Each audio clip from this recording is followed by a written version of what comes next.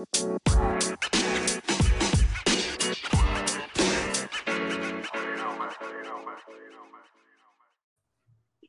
right, everyone, welcome to another episode of the No Mouthpiece Podcast. I am one of your hosts, Lewis, along here with Roland. Say hi, Roland. Hello. How are you feeling today, brother? I'm feeling great. I'm ready.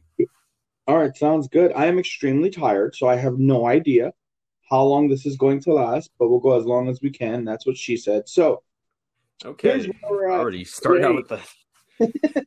I know, right? The only joke in the fucking world, right? The Office has been off TV for like 15 years, and I'm still telling that fucking joke. But you know what? It still makes me laugh, so that's all I give a shit about. Anyway, so we're going to start off with a really, really high note and then end it with a somber note that hopefully will end with a high note. Follow with me, brother. So this weekend, super blast. Happy Valentine's Day or belated Valentine's Day to all the lovebirds out there. Had a fantastic time with my fiance yesterday. Went into a little private bubble. We ate dinner, had some champagne. We were there for about 3 hours. Then we went to a bar afterwards, took some shots. It was just a nice, relaxing time. Glad to see that New York City has opened up indoor dining, so we get some semblance of normalcy back. It was definitely awesome. We went axe throwing on Friday. No, yeah, right? Am I yeah, tripping? Friday. Yeah. Yeah, Friday. Sorry, guys, I do a lot of drugs. So we went we went axe throwing on Better Friday. be the hard ones. Yeah, we went again. That's what she said. So Okay. we went axe throwing on Friday. We did football bowling, which is a lot more fun than it sounds. We did archery. It was just a blast. It was a nice family time. Then Saturday we went to buy some airsoft guns, which are basically BB guns with CO2 canisters and chargers and all kinds of stuff. I took my son there. My brother was there with us. It's a really, really awesome weekend. I don't know about what you think, bro, about this weekend, but it was really a good time. Yeah, it was a blast. I had a lot of fun, a lot of surprises, and it's a lot of good times. Yeah, it was celebrating basically your birthday again, because I love you, and my son's birthday, and then my sister-in-law's birthday, who is 12 years old. So, it was kind of like a fun family thing we were doing, and it was really, really good time. So definitely an awesome weekend. But the somber note is, heading into the weekend, we got some news for our dad. He will be having heart surgery tomorrow. I don't know if it's the minor or the major kind, but thankfully it doesn't seem like they're going to open him up or anything as of right now. Mm. He is, some veins in there got to get aired out, I guess you can say. So I want to say, to our dad, Rolando, we love you. We will, be thinking of you the entire time, and we'll definitely be there as soon as we're able to. And, just if everybody can send some best wishes and, some love out there and some support out there for him, because he's an awesome man. And, we're a little sad he's going through it, but the good news is he's one of the toughest people I've ever met in my entire life. So I'm pretty sure he will beat the shit out of his heart and keep it moving. So. Hopefully, don't beat the shit out of your heart. Take care of it, and then to teach you a lesson. He's got to teach you a lesson to act right. Nah, I think the heart taught him a lesson to change his ways a little bit. But I think he'll do it. Huh? The heart slapped him around a little bit, called him a bitch. Sometimes you got to let it happen, though. Sometimes you need that kick in the ass. Yeah. No, I feel you. But yeah, so all the love to him, and we'll definitely update everyone next week. But just wanted to put that out there because we are the No Mouthpiece Podcast. We keep things real. You're gonna know what's going on in our lives, whether it's good or bad. And it's an interesting dichotomous weekend to have such a great time and then kind of have this book ended. But again, it'll probably come out to a happy times when he comes out of surgery and he comes out all good. So with this weekend, me and my brother, we watched the Kamaru Usman fight versus who was he fighting? He's fighting Gilbert Burns.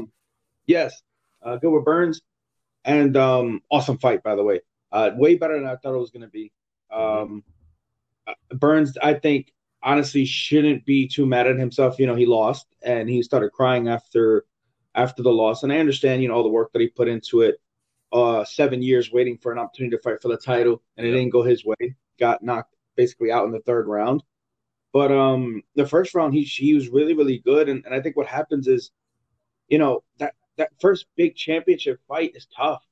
And especially when you're fighting somebody like Kamaru Usman, who is a beast. He is a legitimate man beast. And Strike now, with his new coach, Whitman, he's a all-American wrestler, high-level wrestler. Cardio is peak conditioning, right? He doesn't get tired. It's just he's a very difficult person to fight for your first title shot if you've never done it before, if you've never been there on the big stage. And sometimes you can get that big adrenaline dump, and that's what seemed to have happened in the first round. Yeah, and it's also like the mindset that a champion has, like to be at that level and to be that high level. That mindset of just, I don't give a shit about what happened in the first round. I don't care if I got stunned. I don't care if what you threw at me. I'm still moving forward, and I'm going to hit you with this jab, and I'm going to hurt you with this jab. And as soon as I find something that works against you, I'm going to stick with it, and I'm going to beat the crap out of you. That's the kind of mindset that the champions have. They, even when they get hurt, they're still looking for an opening or something, a weakness that they can use against them. Sometimes when people get hurt, they panic and they forget about, thinking about their weaknesses and what they could take advantage of.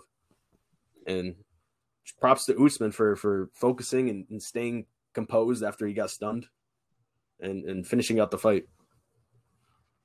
Yeah, definitely. And then, and it's funny you say that because the dichotomy of their faces when they both got hurt was different. You can see Usman definitely was hurt in that first round. Yeah. But he was just, trying to, you can see in his eyes, trying to gather himself. And then once he did, he was like, cool, I took his first punch. I'm okay. Let's go. Where in the second round, when Burns was hurt, the look on his face was like, oh, shit. He was like, oh, my God. It hit him in a different way than it hit Usman.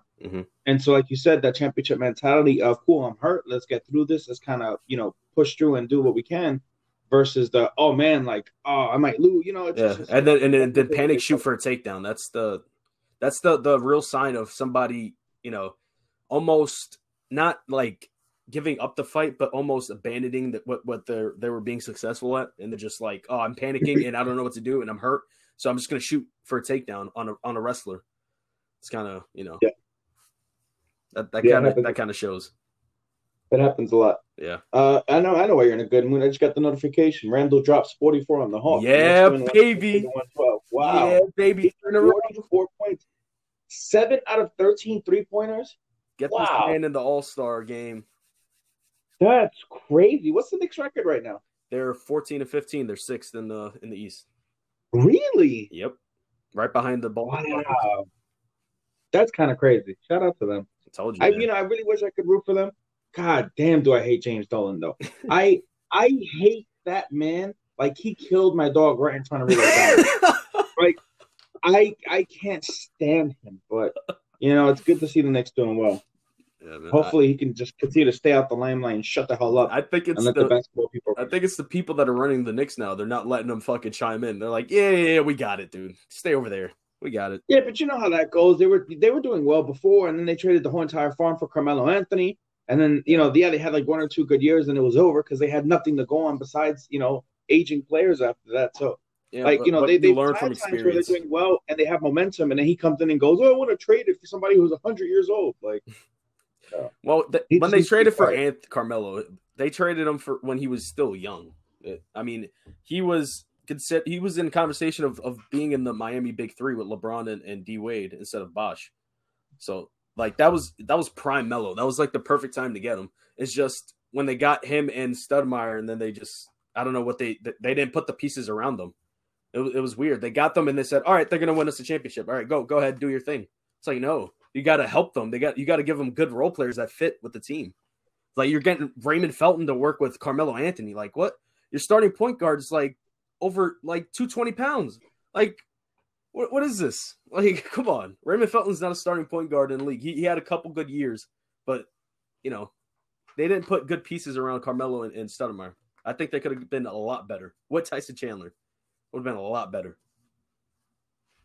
I mean, I don't disagree with that, but I think my point is, before I got cut off, my point is that I agree. You get Carmelo Anthony in their prime, right? One of the best scorers in the history of the league. I hear you. Mm-hmm. But they traded literally their entire team away to do that. And I think that's the problem, especially in a moment where if they waited another year, you put pressure on Carmelo that if you really want to come to New York, you sign with us and we don't have to give away any of our pieces and you get your money. and you get a nice, good squad around you. But, because Carmelo put pressure on the Knicks to bring him in and didn't want to take the chance, they traded the entire team away. So, yeah, then you do settle for a Raymond Felton. And you do settle for, for lack of a better word, some scrubs on the bench that maybe isn't providing you some depth. So if they maybe traded a little bit of those players and not the entire squad, because it was a lot. Gallinari was in that trade.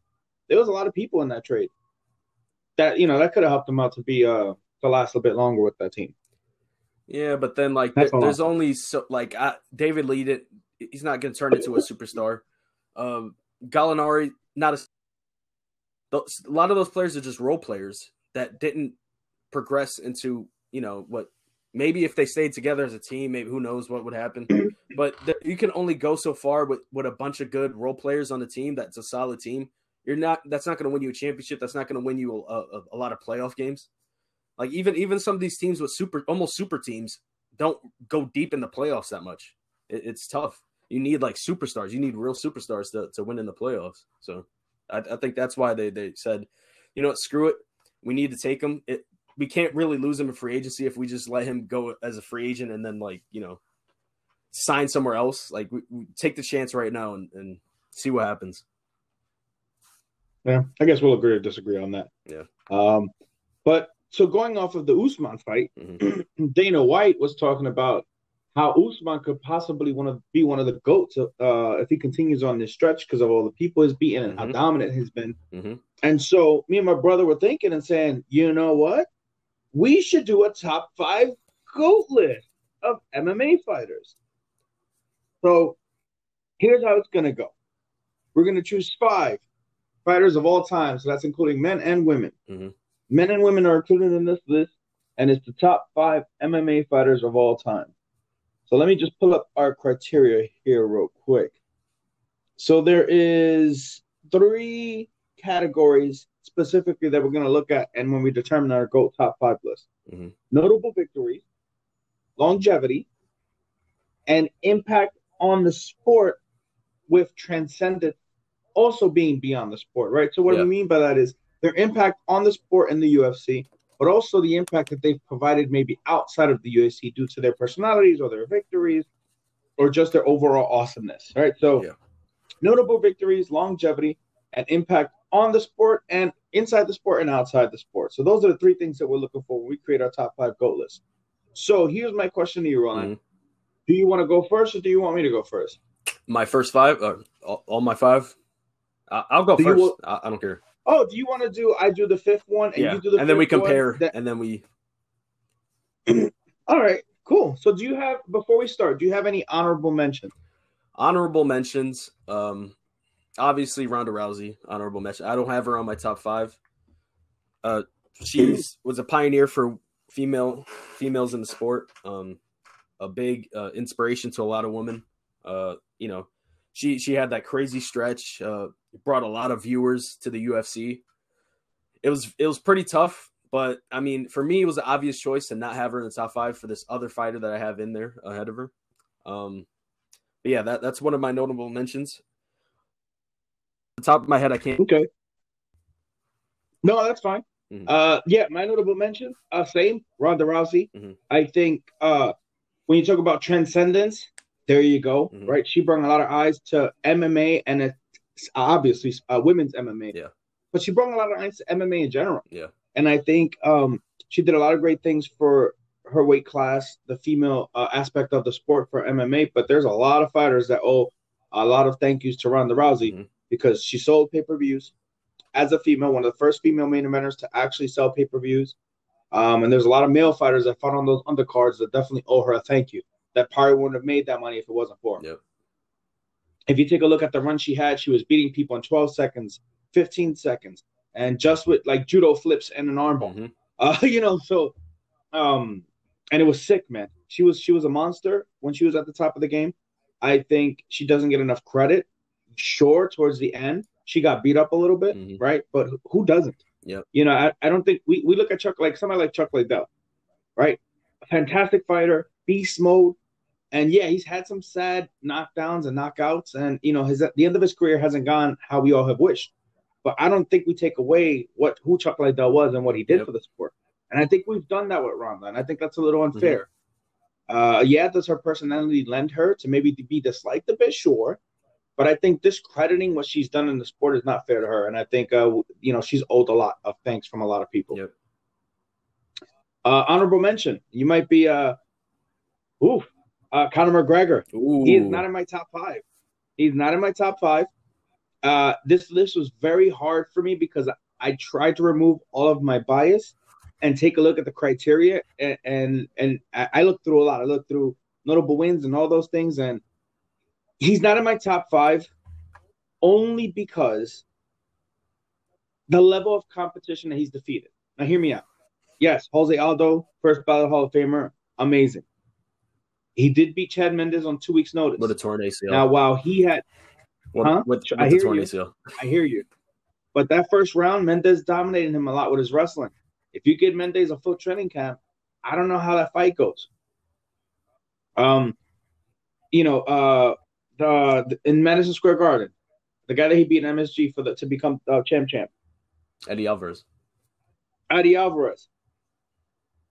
Good to great fighter, but he's been beaten a lot, and by not great fighters, right? So he beat Dustin Poirier before Poirier was what he is now.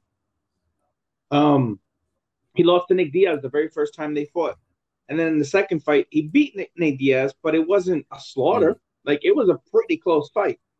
You look at his loss to Dustin Poirier, the domination of Khabib. I think his personality and his fighting style, which is exciting, has made him the most transcendent fighter in the history of MMA. I think, obviously, he's the biggest moneymaker. He's brought the most eyes to mixed martial arts. But when I think about GOAT, right, I think about GOAT, like greatest fighters of all time. Inside of that octagon, I don't consider him one of them. And I think that's where he got left off the list. And also longevity, because his hot streak was maybe 2 to 3 years. And then, he started to falter with the Diaz fight, and then he took away and got some, went to boxing. And I'm not hating on it. Make your money, bro. But in terms of being a GOAT of MMA, I don't think his career has been long enough yet to dictate that. And I just think that he's got some really bad losses on his record that kind of takes him away from that conversation. I got a lot to say to that, but I'll wait till, All right. So let's start with our list. Are you ready? Number 5. Who's number 5 on your list? Amanda Nunes. Woo! Yeah. Why?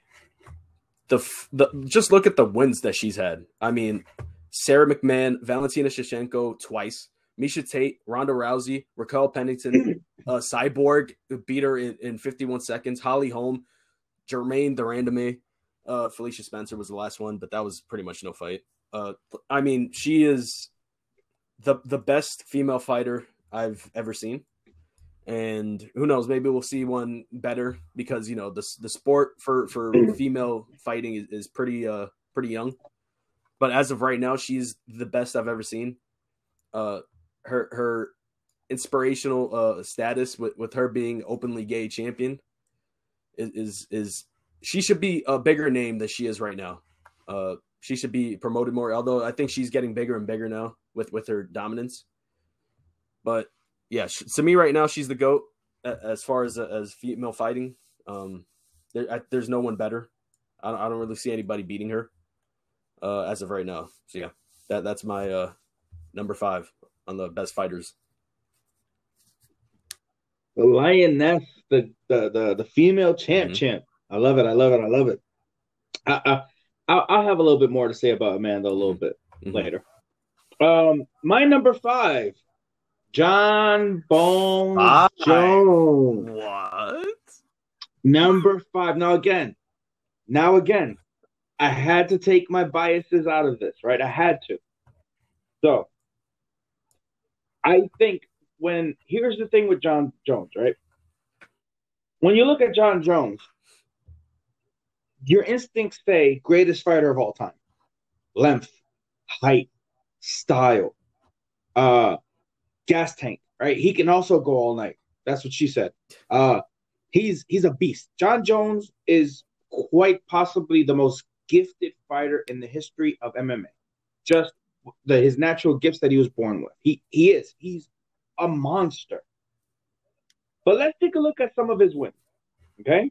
This is where I started looking at things and having a different perspective, because I'm going to be honest with you, bro. I thought Jon Jones was going to be higher on this list. I really did. But hear me out, okay? So let's go with notable wins. Let's start with Quentin Jackson. By the time he beat Rampage, Rampage was already old. Oh, he was like 32. Lyoto Machida? He was like 32 or so. It's not old. Who, Quentin Jackson? Yeah, but that was Rampage, who had gone through Pride and had monster fights already. Who was also you can't give me any decent fights after that age. Lyoto Machida, who's a lot smarter than him and probably shouldn't have been a lightweight.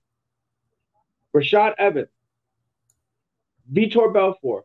TRT. TRT Belfort. That's TRT Belfort. TRT Belfort. That's TRT Belfort that kicked Sonnen, who also shouldn't have been in the light heavyweight division because he was a middleweight. Gustafsson, who that first fight, I believe Alexander won. Just my opinion, but I truly believe that Alexander won that first fight. But it was super, super close. Then Glover Teixeira, and then he beat DC the first time. Then he went away because he couldn't keep himself calm. Then he came back after a year and beat Ovis St. Preux in a fight that was not impressive at all. Then he beat Cormier again and tested positive again. Then he beat Gustafsson the second time, and he beat him by knockout, so that was legit, right, obviously. Then he beat Anthony Smith, another middleweight who went up to lightweight and was undersized. Then he fought Thiago Santos, and Santos was on one leg, and I still think he won that fight. Then he fought Dominic Reyes, and I also think Dominic Reyes won that fight. In my opinion, Jon Jones has 3 legitimate losses on his record that he got sent his way. That, again, that's just my opinion. A lot of his performances were not impressive. They were impressive, again, because of his size, because of his length, because he was able to – he does have heart. That's something I think that people doubt a lot, and I think Jon Jones has a lot of heart because he's been in some really tough fights. When TRT beat Belfort, pretty much snapped his arm, and he still beat him. I hear you. Dominic Reyes was a tough fight. Thiago Santos was a tough fight, right? Gustafsson, the first fight, Cormier's fights, both of those Cormier fights were tough, right? It's not like Jon Jones walked through them. They were tough fights. So he's got a lot of heart. When you take into consideration, you don't know how long he's been doing the steroids. You don't know if this has been Jon or if this is Jon plus something extra. You can make that argument for another legend that I think might be in your top 5, higher than him. You think, but they might not be. I know where you're going there, but we'll get there. But yeah, that's just my opinion on Jon Jones. Obviously, a lot of people are going to be like, he's crazy. I just think that if you really look at his record and you really look at some of the fights that he's been in, you could legitimately make an argument that he's lost a few of those fights and he hasn't been as impressive as he's been made out to be. I think you just look at him and his physical gifts and his talent and you go, he's the best of all time. And he might be, but I just think that you can make a case for him not being one of those top 2 or 3. Just my opinion. All right. So let's go with number, and we can kind of, talk after recap our list and kind of talk through a little bit. Maybe reconstruct it. Number 4, Roland. Maybe reconstruct it, after opinions. Yeah. Oh yeah, we'll make our unified list and everything. We'll get there. Number 4, Roland, who do you got? Number 4, I got Conor McGregor. No.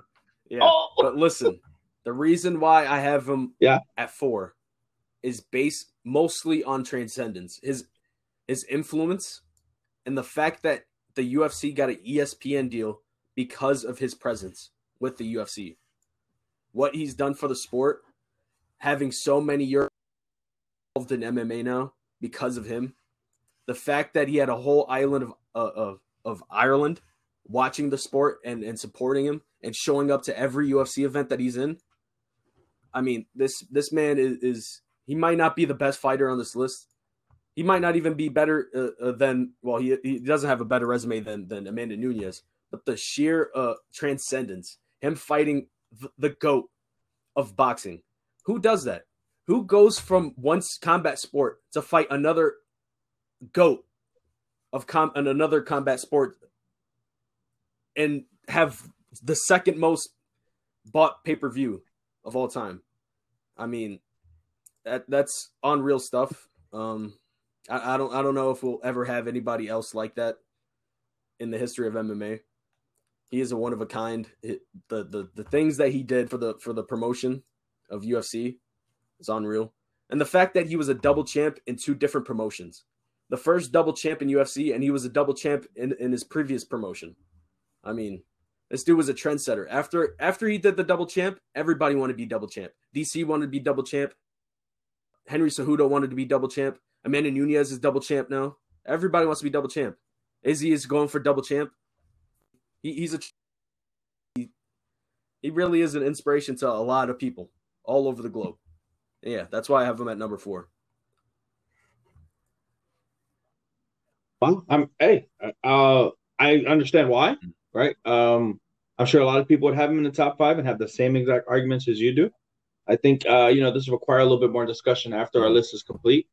But I will say, if this was a list of people that knock out old people at the bar on a stool, he'd be number 1. We're bringing outside stuff here.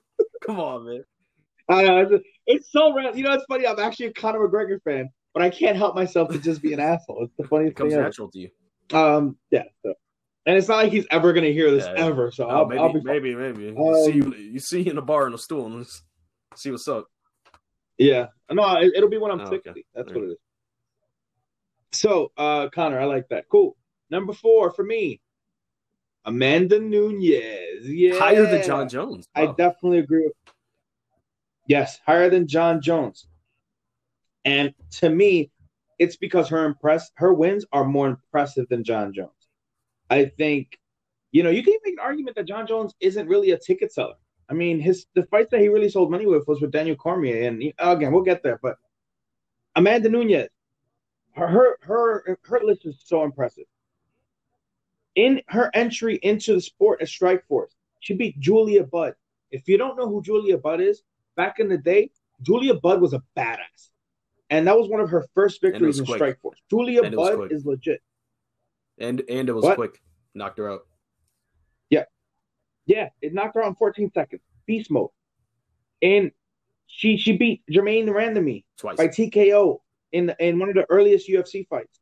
If you know who Jermaine Randamine is, she's a tough broad. She's big, she's tall, she's lean. She's not an easy fight. She did lose to Kat Zingano, but a lot of people lost to Kat Zingano, and there was a point where Kat Zingano was one of the top 3-4 females in the world. She beat Shayna Baszler. She beat Sarah McMahon. She beat Valentina Shevchenko twice. Now, yes, those fights were close, and you could make an argument that Valentina won one of them. But if you look at what Valentina has done in her division, she is an absolute monster, and nobody's come close to beating her. So when you think about how close those fights were, and she was able to win both of them, that's top competition. She beat Miesha Tate after Miesha Tate choked out Holly Holmes. And Holly Holmes had just beaten Ronda Rousey.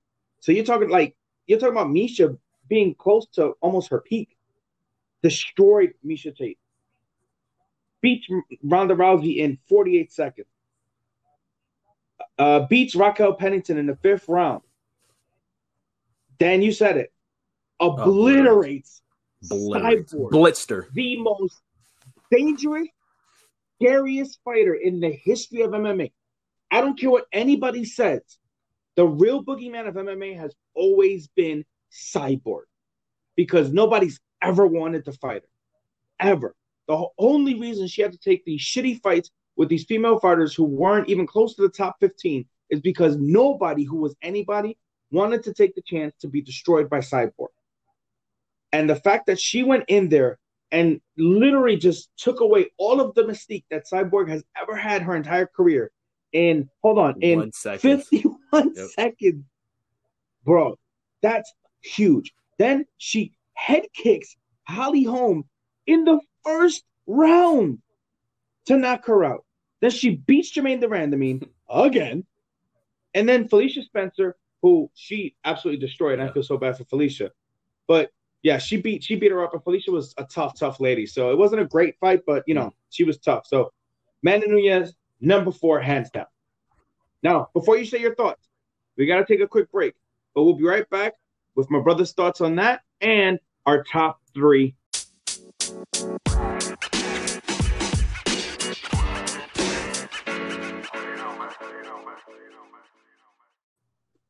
All right, everybody, welcome back. Nice little tease for you, huh? You know, I've heard in this business you got to do that. You know, you got to want them coming back for you. But yeah, what do you think about my 4th pick, Amanda Nunes? I know you had her 5th, but anything else you want to say on that?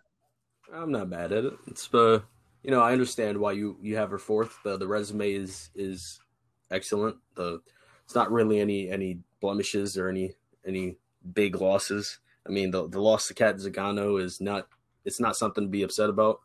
And the run after that is just unreal. Yeah, absolutely. All right, so now let's continue on. Now we're gonna hit our top 3. So I'm so interested. I think I've already thrown you a curveball. So I'm so interested to see what you got. What you got for number 3? I got Anderson Silva. Wow, the spider. Yeah. I mean, this man's run in the middle of what would be called the questionable era of talent. You've got a lot of big names, a lot of legends, but you know, the sport evolves. It's not the same. But this man, Anderson, was ahead of the game. I mean, the way he was beating people, unreal. He's just playing with them pretty much. Just look at the names. I mean, Chris Lieben, who's, you know, he's a tough guy. He's not the most skilled, but he's tough. Rich Franklin, a legend.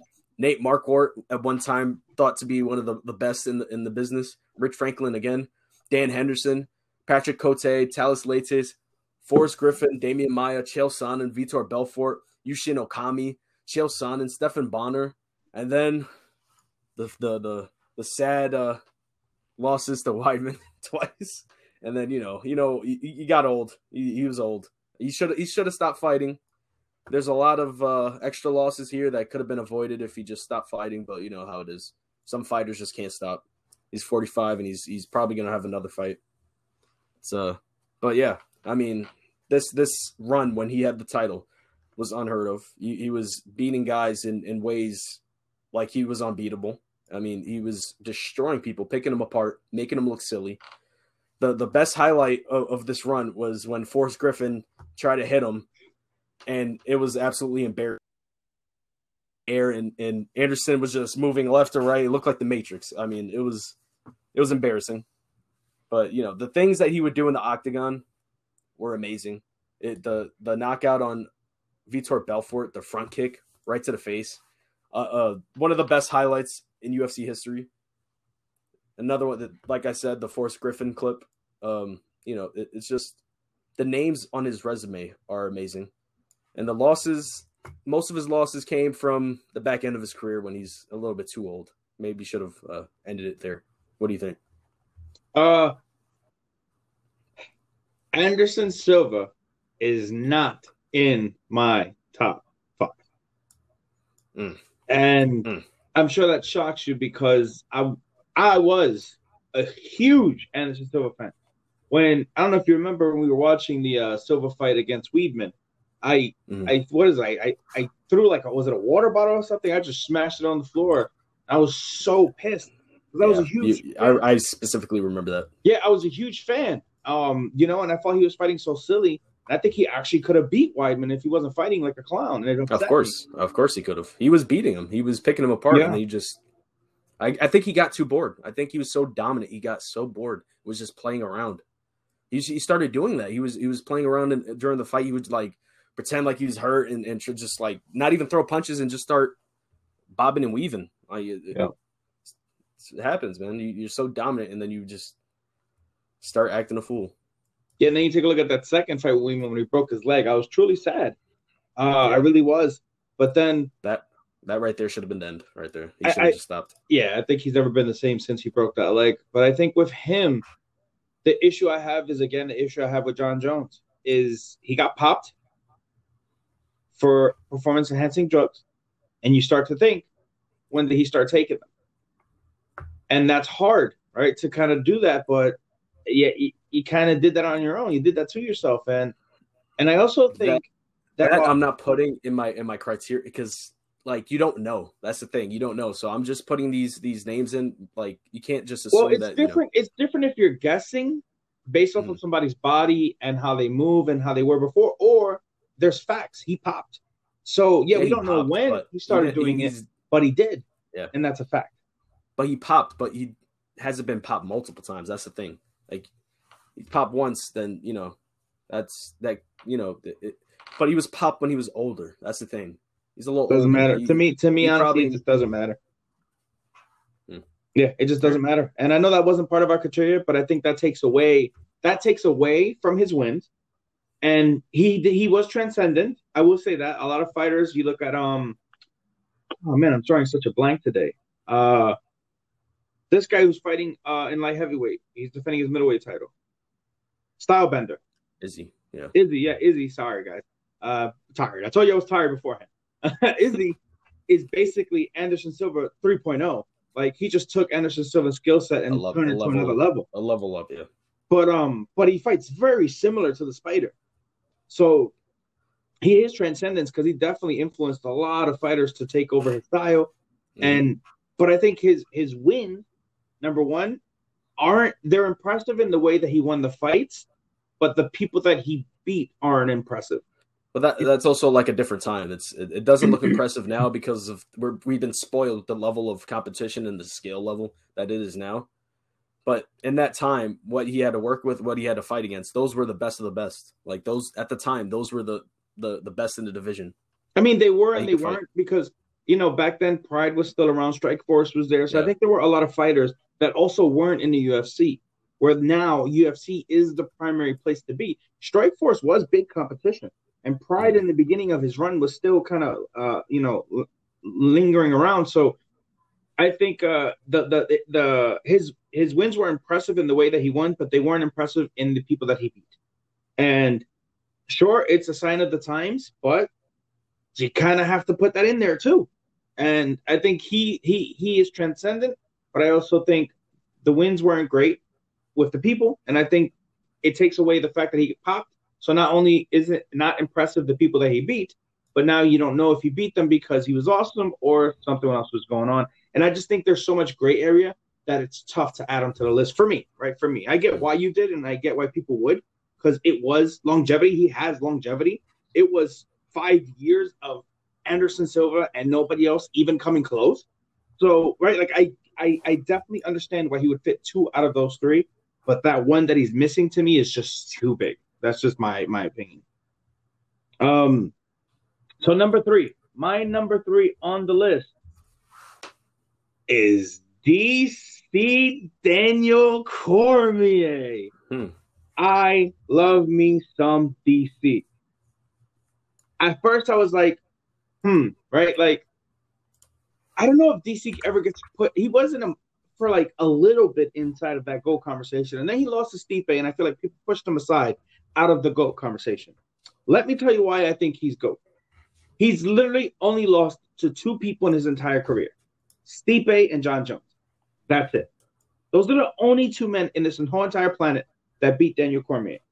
Listen to some of these heads that he's got in his closet. He's got Antonio Bigfoot Silva. This was part of the Strikeforce Grand Prix. Yeah. And Antonio Silva, Josh Barnett, when Josh Barnett was a beast back in 2012. When he came to the UFC, first fight, Frank Mir took him out. Roy Nelson, Patrick Cummins, Dan Henderson loses his first fight to John Jones, but gets the belt back because John Jones can't stop doing drugs. He beats Daniel Cormier by rear naked choke. He beats Anthony Johnson by rear naked choke. I'm sure he's beaten himself a few times. Okay. But he beat Anthony Johnson when Anthony Johnson was a fucking monster. He beat Alexander Gustafsson in a hell of a fight. He beat Anderson Silva on short notice. He beat Anthony Johnson again the exact same way he beat him the first time, even quicker, which is hilarious. He loses to John Jones the second time. It gets overturned because John Jones can't stay away from the crack.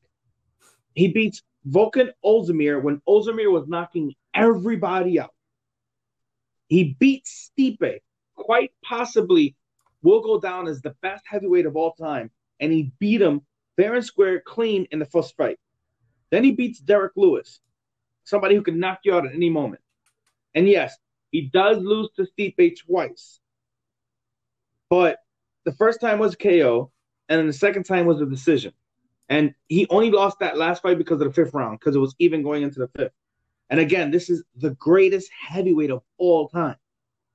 So, in my opinion, Jon Jones, you don't know when he was popping, right? So you don't know if those fights were legitimate or not. Obviously, one of them wasn't because it was overturned. So his real losses have come to the biggest, most powerful heavyweight of all time. DC is 5'11", and he's fighting men who are 6'3", 6'4", 6'5", 6'6", weighing 250 pounds, and he's a big boy, and I get that, but that length, that size difference matters, and he's smashed fools. He was a champ. He's an Olympic medal winner. To me, DC is quite possibly the most underrated fighter. Then you talk about transcendency.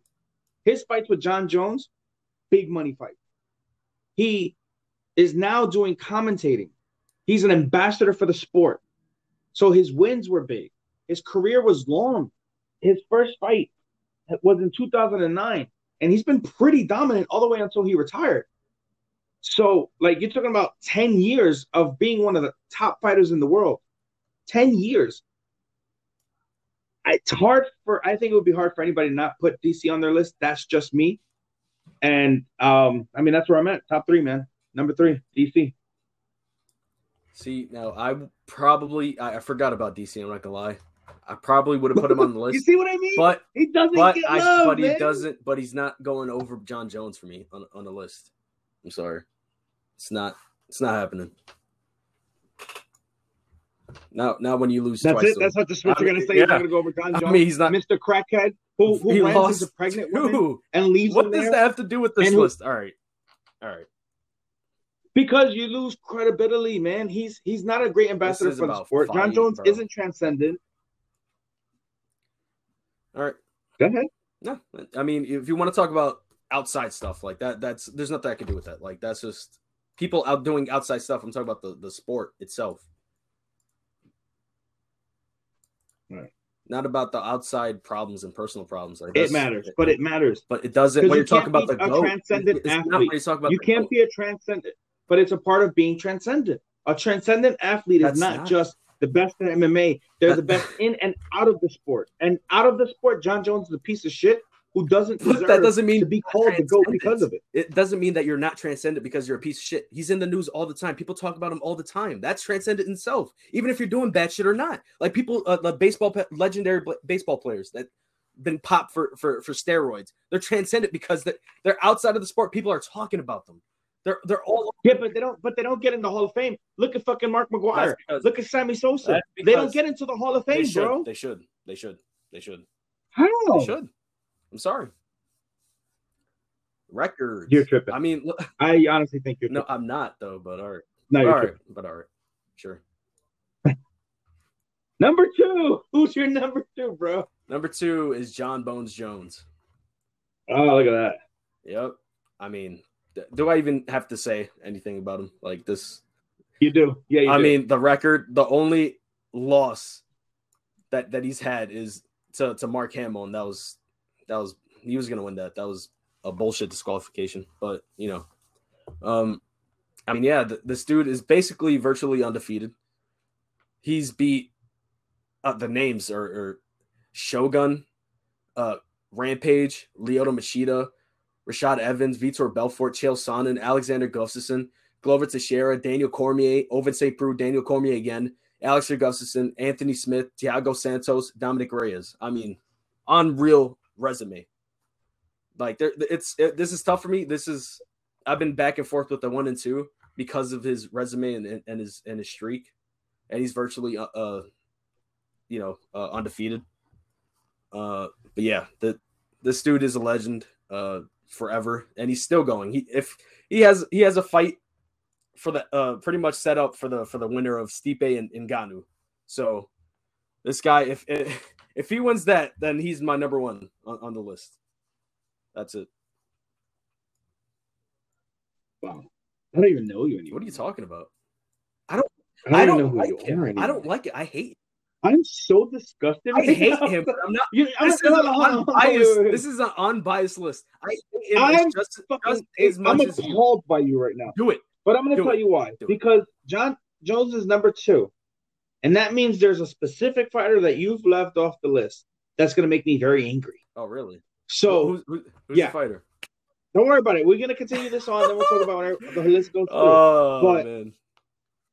But Jon Jones at number 2, and I know there's so many people that's going to agree with you, and I don't give a shit because you're all wrong. So, my number 2. Are you ready for this one? GSP.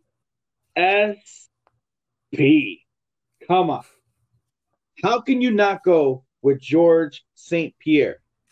George St. Pierre is what Anderson Silva wishes he was. All right? That's not a shot at him. I am an Anderson Silva fan. But you talk about somebody, number 1, who's clean his entire career. Never popped once. He had the same physique. He had the same style. He had everything. He looked exactly the same his entire career. And look at these monsters that he beat. And you're talking about people who now, if you just turn into the sport, are old, or maybe you haven't seen the best of them, but in their day were killers. Mm-hmm. You ready for this? We're going to go with Carl Parisian was a monster back in the day. Jay Huron, Matt Hughes. Mm-hmm. First, he lost to Matt Hughes the first time. Then he comes back and beats Mayhem, Frank Trigg, and Sean Shirk, and BJ Penn. He beat 5 of those monsters to get back to Matt Hughes to then come back and knock his ass out to avenge that loss. Then he beats Josh Koscheck. He beat Matt Hughes again. Everybody hated Josh Koscheck, so everybody loves him after that. Then he beat Matt Hughes again. Then he beat Matt Serra. He lost to Matt Serra. He did lose to Matt Serra, and it was a flash knockout. It is what it is. Then he revenged Matt Serra, and he beat the crap out of him. He knocked him out by knees to the body. Then you take on John Finch. Then you take on BJ Penn again and beat BJ Penn's ass. Thiago Alves, Dan Hardy, Josh Koscheck again. Jake Shields, Jake Shields, one of the best wrestlers in the world. Carlos Condit, Nick Diaz, Johnny Hendricks, and finally he comes back. 4 years after retirement. 4 years, 5 years out of retirement and chokes out Michael Bisping after Bisping had just beaten Luke Rockhold for the title. Come on. Monster. Transcendent.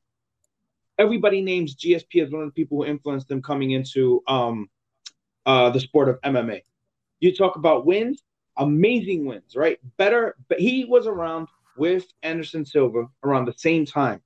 And he was before Anderson Silva, and he lasted longer than Anderson Silva and had the same type of dominance against better competition.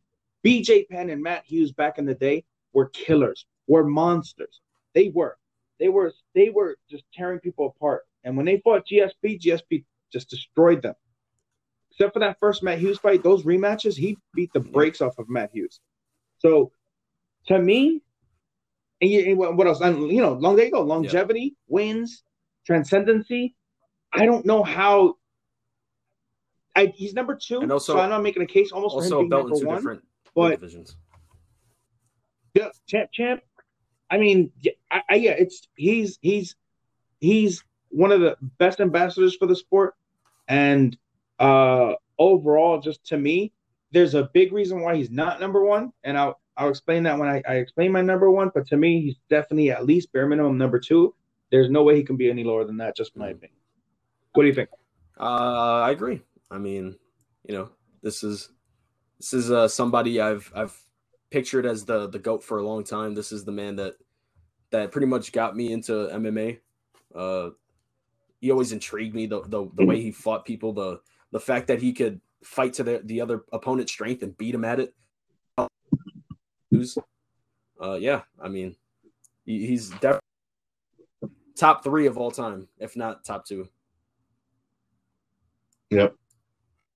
Oh man, is that a spoiler for your number 1? And my number 1 is GSP, right, who's your number baby. 1, George. Wow. All right.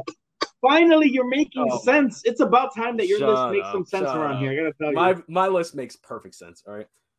First of all, like you said, the names, unreal. I mean, these are some killers. If people don't know who John Finch is, back in the day, he was a scary man. He was a scary, scary man. Yeah. The fact that he beat him, and BJ Penn when BJ Penn was BJ Penn, not the bar fighting BJ Penn that we see now. Thiago Alves, scary dude back then, scary. Yeah. Dan Hardy, a smart fighter, very skilled. Josh Koscheck, people hate him, but he's a really good wrestler. He is one of those top level wrestlers in fighting. And he fought Jake Shields, another great wrestler. Carlos Condit, when he was on that tear and everybody was afraid of him, he finally got that title shot. It was a close fight, but I still think GSP won that fight. I don't see why people cried about that decision. Johnny Hendricks, before he was, fat and out of shape because they USADA, but yeah, I mean he was a brick of a man with crazy power, unreal power, and he was a good wrestler, so he could hold off the takedowns and all that. Excellent wrestler. Excellent. Michael Bisping. Yeah. I mean, when he came back and beat Michael Bisping, I didn't even think that he could do that. I was skeptical because he was out for 4 years before that. He retired and came back to fight the champion right away. Not a warm-up fight, no warm-up fights, no nothing, no tune-ups. This dude went straight for the title after 4 years off. And looked like he could keep going. Unreal. It amazed me. I never thought in a million years that somebody would just come out of retirement after 4 years and directly fight the champ and beat him like that and look that way. But yeah, I mean, the names, the Jason Miller, people don't know who Jason Mayhem Miller is. An underrated fighter, a little bit of a lunatic, but really, really solid top tier fighter. And Frank Trigg. Oh man, young people won't know who Frank Trigg is. Maybe you'll see him refereeing in the current UFC fights. He referees now. A legend of the sport. Yeah. YouTube Matt Hughes versus Frank Trigg. Fucking phenomenal fight. Yes. The Matt Hughes wins are, I think, the biggest on his resume because the fact he lost the first one and he comes back, knocks him out the second fight, and then out wrestles him in the third. That showing his skill set and the fact that he could outdo you in whatever you're best at. That's what makes him the GOAT to me. Yeah. He fought people consciously. Yeah. People say that he's a boring fighter. He just knew how to win. He knew how to beat the opponent and then use his strengths, his athletic abilities, his experience. Kind of weird to say, but what's the flipping around in the Olympic style sport where the girls usually jump around on the sticks and all that stuff. What is it called? Oh, it's slipping my mind right now. I don't know. All right, never mind. But he has all right, forget it. I'll just. He has athletic ability. He out wrestled one of the best wrestlers in the sport without a wrestling background. This man is a specimen that will not be replicated in the UFC. I mean, no matter how hard you try, he's a person. And the fact that he was clean the whole time, no slip ups in terms of like missing a lot of time off because some stuff. This man was a perfect fighter, a perfect face of the sport, and yeah, it's not much more I can say about him. Yeah, I always love me some GSP, and I agree. GSP was a big reason why I was a big fan of MMA. I actually really was a big Matt Hughes fan when I was younger, and then I started to like GSP and watching his fights. Then when they fought, it was so torn, but GSP was such an impressive guy and such a nice guy, and just overall, just the whole package was just. And then we even spoke about how he can be a bit dorky, and because he was dorky, it led him to be kind of funny as well. I am not impressed by and not to make fun of him kind of way.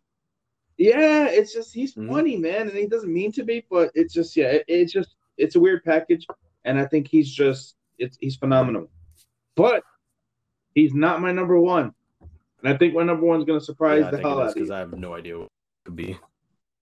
My number one for the GOAT of all time is Khabib Nurmagomedov. I gotta go. Why? First of all, I'm shocked he's not in your top 5. I gotta go. Where are you going? Here's why. Hear me out, right?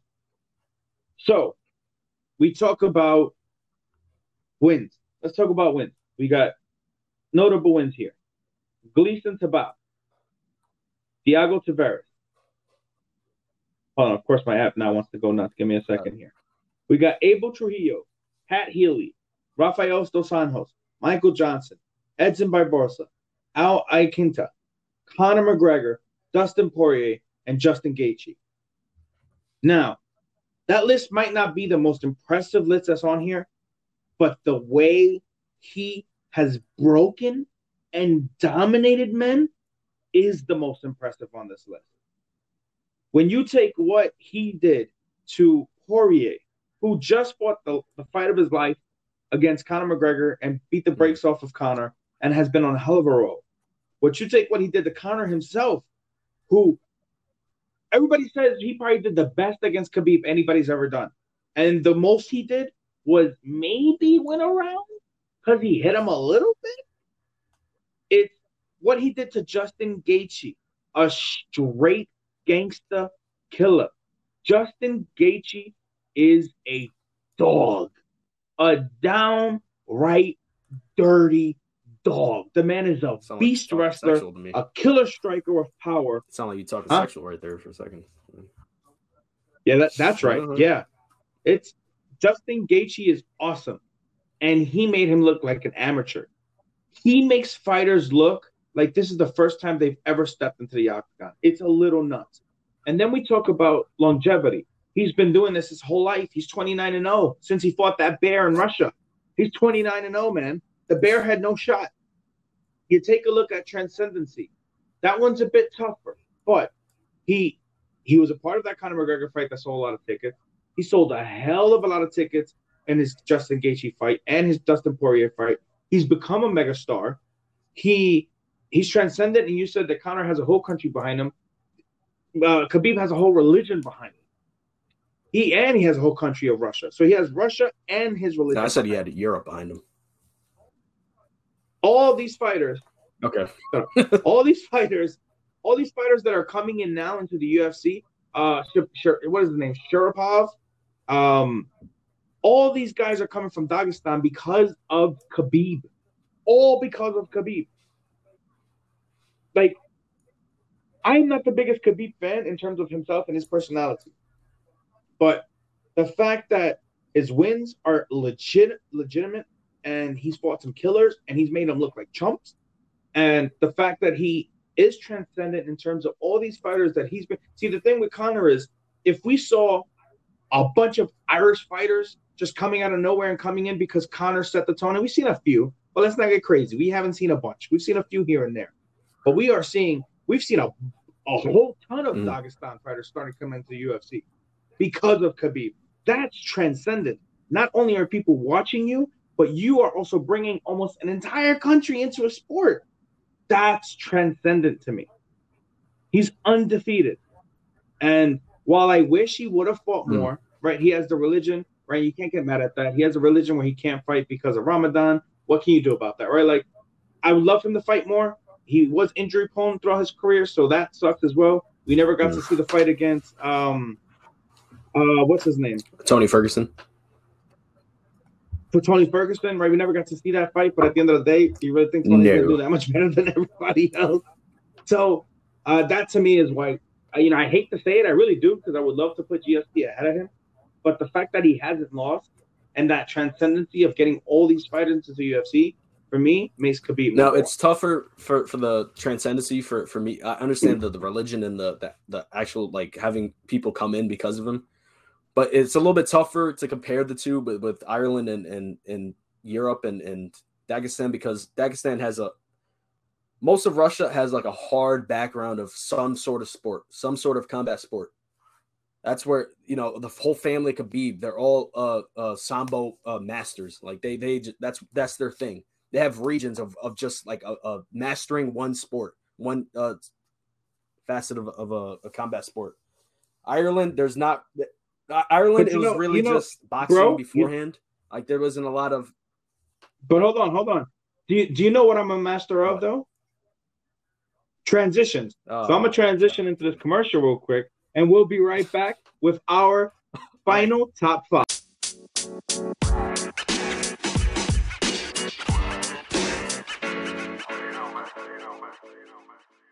Hey, we are back. Sorry to cut you off, bro, but we got to pay the bills. You know how it is, man.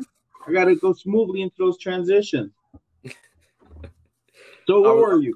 I was a little Conor and Khabib.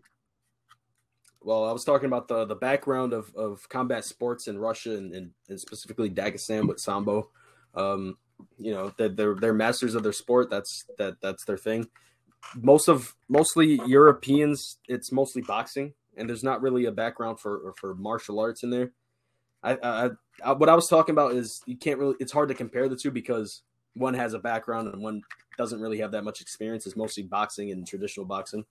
But yeah, I think the transcendence with Conor is it kickstarted that. You see training camps getting involved with MMA and having wrestling and all this kind of stuff. Like it's new, it's brand new. Not a lot of Irish fighters are just going to jump into the UFC because it's fairly new over there. So that's where it takes a little bit longer to see the after effects of Conor's influence, especially throughout all of Europe. I mean, it's not really a far-reaching sport. It is now because of Khabib and Conor and what they've had together, the feud. I think it kind of built each other up in the part of expanding and reaching out farther. But it's really hard to compare the two with the influence. I could see what you're talking about with the religion and all of Russia, but it's hard to compare the two. That's what I was trying to say. So why would you leave him completely off your list? He slipped my mind, dude. I'm gonna be honest. I mean, listen, dude. Even if I remembered him, maybe I would have. It's hard to, because the influence is a big part. I might have taken off. Huh?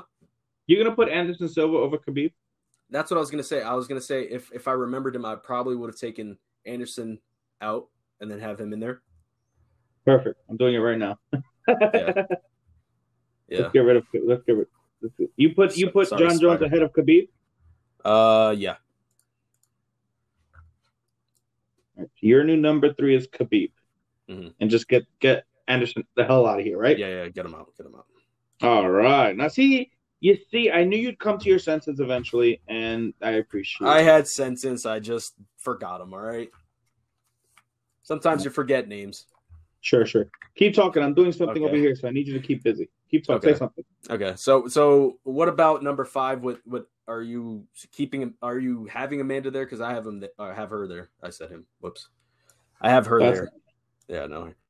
I said keep talking, not ask me a question. I'm not ready yet. Oh, okay. All right, dude. No, I'm doing something right now to see if it makes sense to you for our final top 5. So I'm working on it right now. So give me a second here while I put something together. But I think our list is good. I think I don't know how you could pick some of these fighters, but I hear you. I'm going to be honest with you. What I did was I made a list of like 20 fighters and just started like chopping them out little by little. Because I think if I just said, who's the top 5 and just tried to remember 5, it would have been too much. I had Fedor on that list. Yeah, Fedor. Right? Fedor was never going to make it. Once upon a time, he would have been on the top 5, but now it's just no. Goodbye. Yeah, no. When I saw some of the wins that he had against people I've never even heard of, like I have no idea who they were, and they was in Pride and what's going on over there, and it was just like this man's not going nowhere anywhere near this list. So the reason why I have GSP and John Jones on my top 2 is just the resume, the names, and the longevity. Like it's unmatched. Like other than Khabib, but Khabib. Most of the names are, of course, the back end. Only really 4 really like top tier wins with Rafael.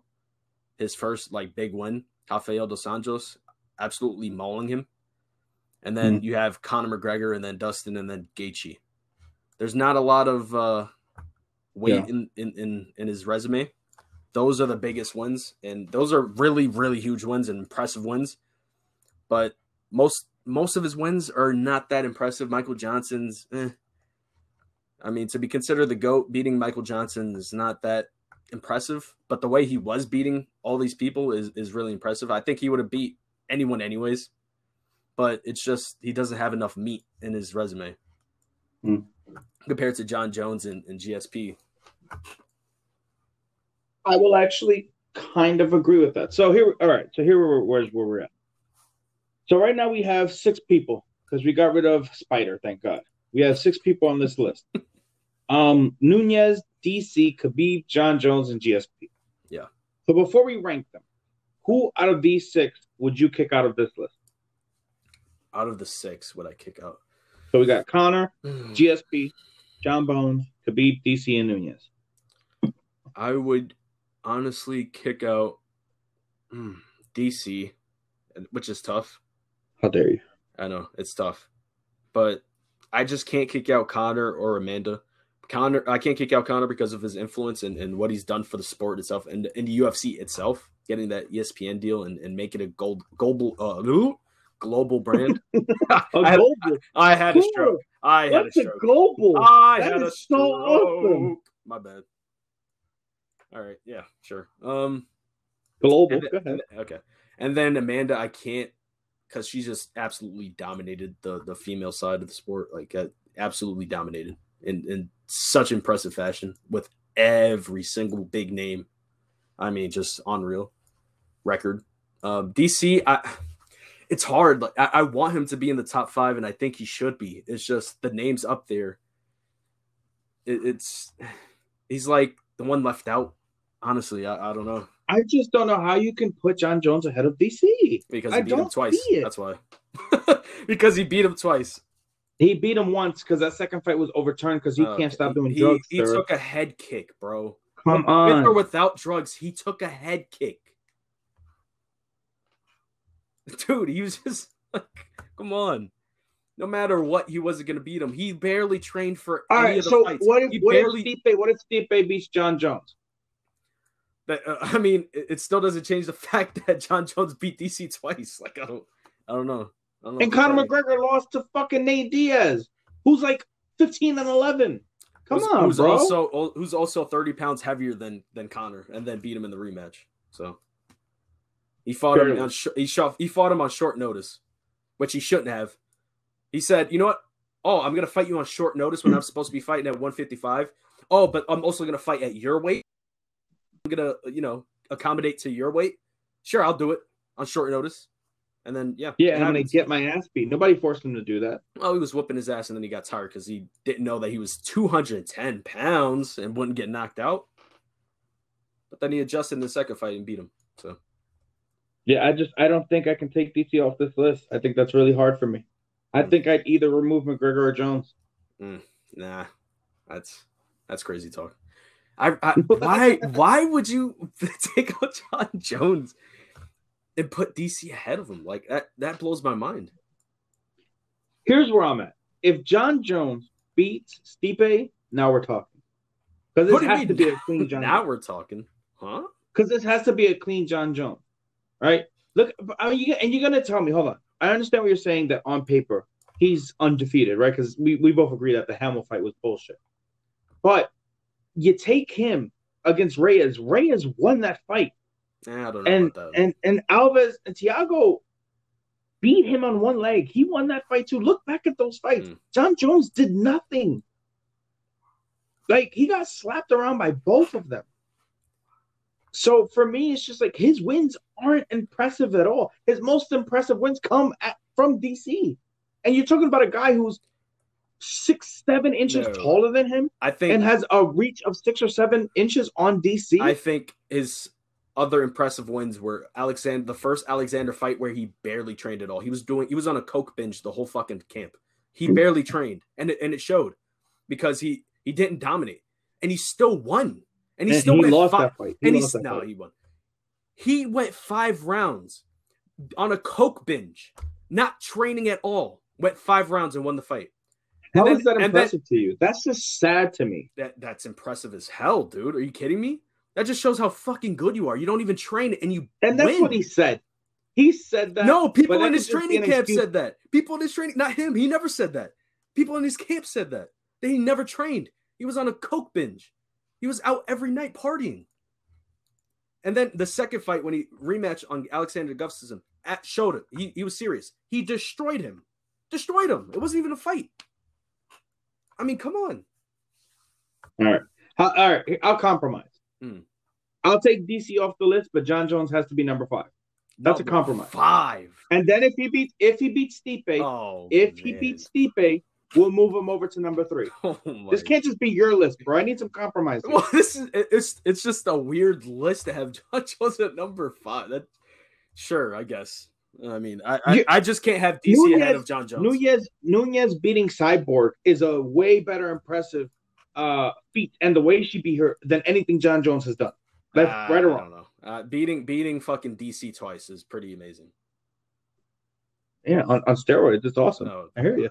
You got popped once. We don't know if you've done that every fight, dude. How about this? I'll bend a little bit more because it seems like you're just stuck in where you're at. We'll do Nunes number 5 and Jon Jones number 4. I can live with that. All right. Jeez. Although I was gonna, agree with the thing, but thank you. That makes more sense.